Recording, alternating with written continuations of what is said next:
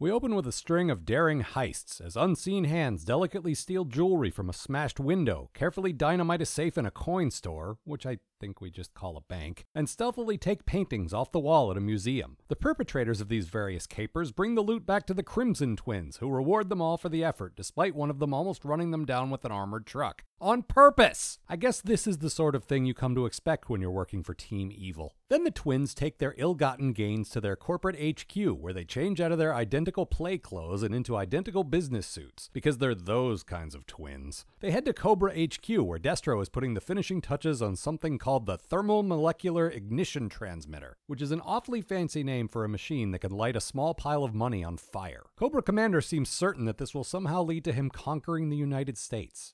Oh, I see. It causes all money everywhere to spontaneously combust. Of course, that's what a thermal molecular ignition transmitter does. Duh. We know this because it happens to some Joes who are sitting around playing poker for literally thousands of dollars in real money, which seems completely fine. Anyway, let's go see what's on TV. Why, it's Cobra Commander making ridiculous demands! Must be Tuesday. While he delivers his speech, we get a quick montage of various people affected by the exploding money, and once again they've overthought the whole plot because you've literally put explosives in the hands of every person in America. Forget ruining the economy. With the push of a button, you're burning down millions of homes, businesses, pairs of pants. How is this not the beginning and the end of your plan? This all leads to a bunch of people gathering outside the Department of the Treasury chanting, "We want money! We want money!" Which, I'm no economist, but that seems like a bad sign. Then Cobra Commander jumps back on the television to reveal the next phase of his genius plan. Give us all your stuff and your children can eat. No, seriously.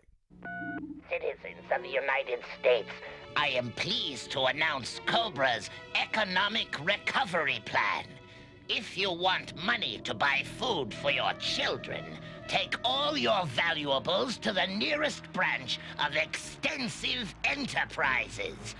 There, all goods will be exchanged for Cobra currency. Flint is stoked because now they have a lead. He makes it sound like they have an obscure clue that they obtained after countless man-hours of legwork, and not that they just sat around waiting for the bad man to come on the TV again to tell them exactly what they needed to know. Then again, Flint's never been the sharpest flint in the arrow? The Joes are swarmed by a violent mob, but somehow this isn't enough danger to hold our attention, so also some random passing cowboy brings a lasso to help them out and leaves his little girl in a truck and the truck in neutral on a steep hill. Now this is exactly the sort of action I demand from a show about futuristic army men fighting futuristic terrorists.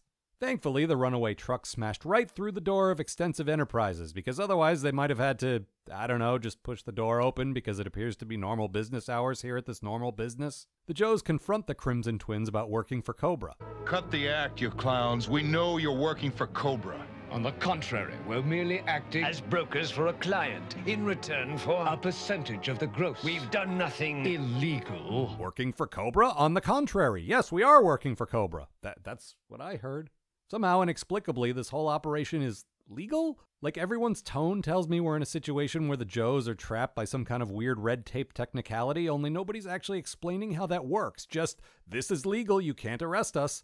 Guys, I think there's at least a chance these two might not be telling you the truth. Or at the very least, one of them lies and one of them tells the truth, like in that old riddle. Then the Joes beat up some Cobra guards, somewhere, and kidnap somebody named Mrs. Henderhunch, which is the best name ever. She goes to a meeting with the Crimson Twins, and I can't be sure, but I think she might be spying for G.I. Joe now. She takes a tour of one of Cobra's many hidden fortresses and then decides she can take it out herself with a handgun, which, 1 point for bravery, but minus several million for tactics. So she's basically qualified to join either team at this point. Oh, it's Lady J in disguise. And all this time I was wondering why there were two Mrs. Henderhunches. Nothing worse than a faux Henderhunch. Then she escapes, and there's an exciting chase on skis because I guess somebody saw that James Bond movie where he's skiing. Or, I don't know, maybe they saw Better Off Dead. That one was pretty good. The Joes and Cobras fight in mud, why not? Then one of those generic dudes in green, who's almost certainly somebody's favorite character for some reason, blows up the thermal molecular ignition transmitter. And the economy immediately goes back to the way it was because, I don't know, reasons.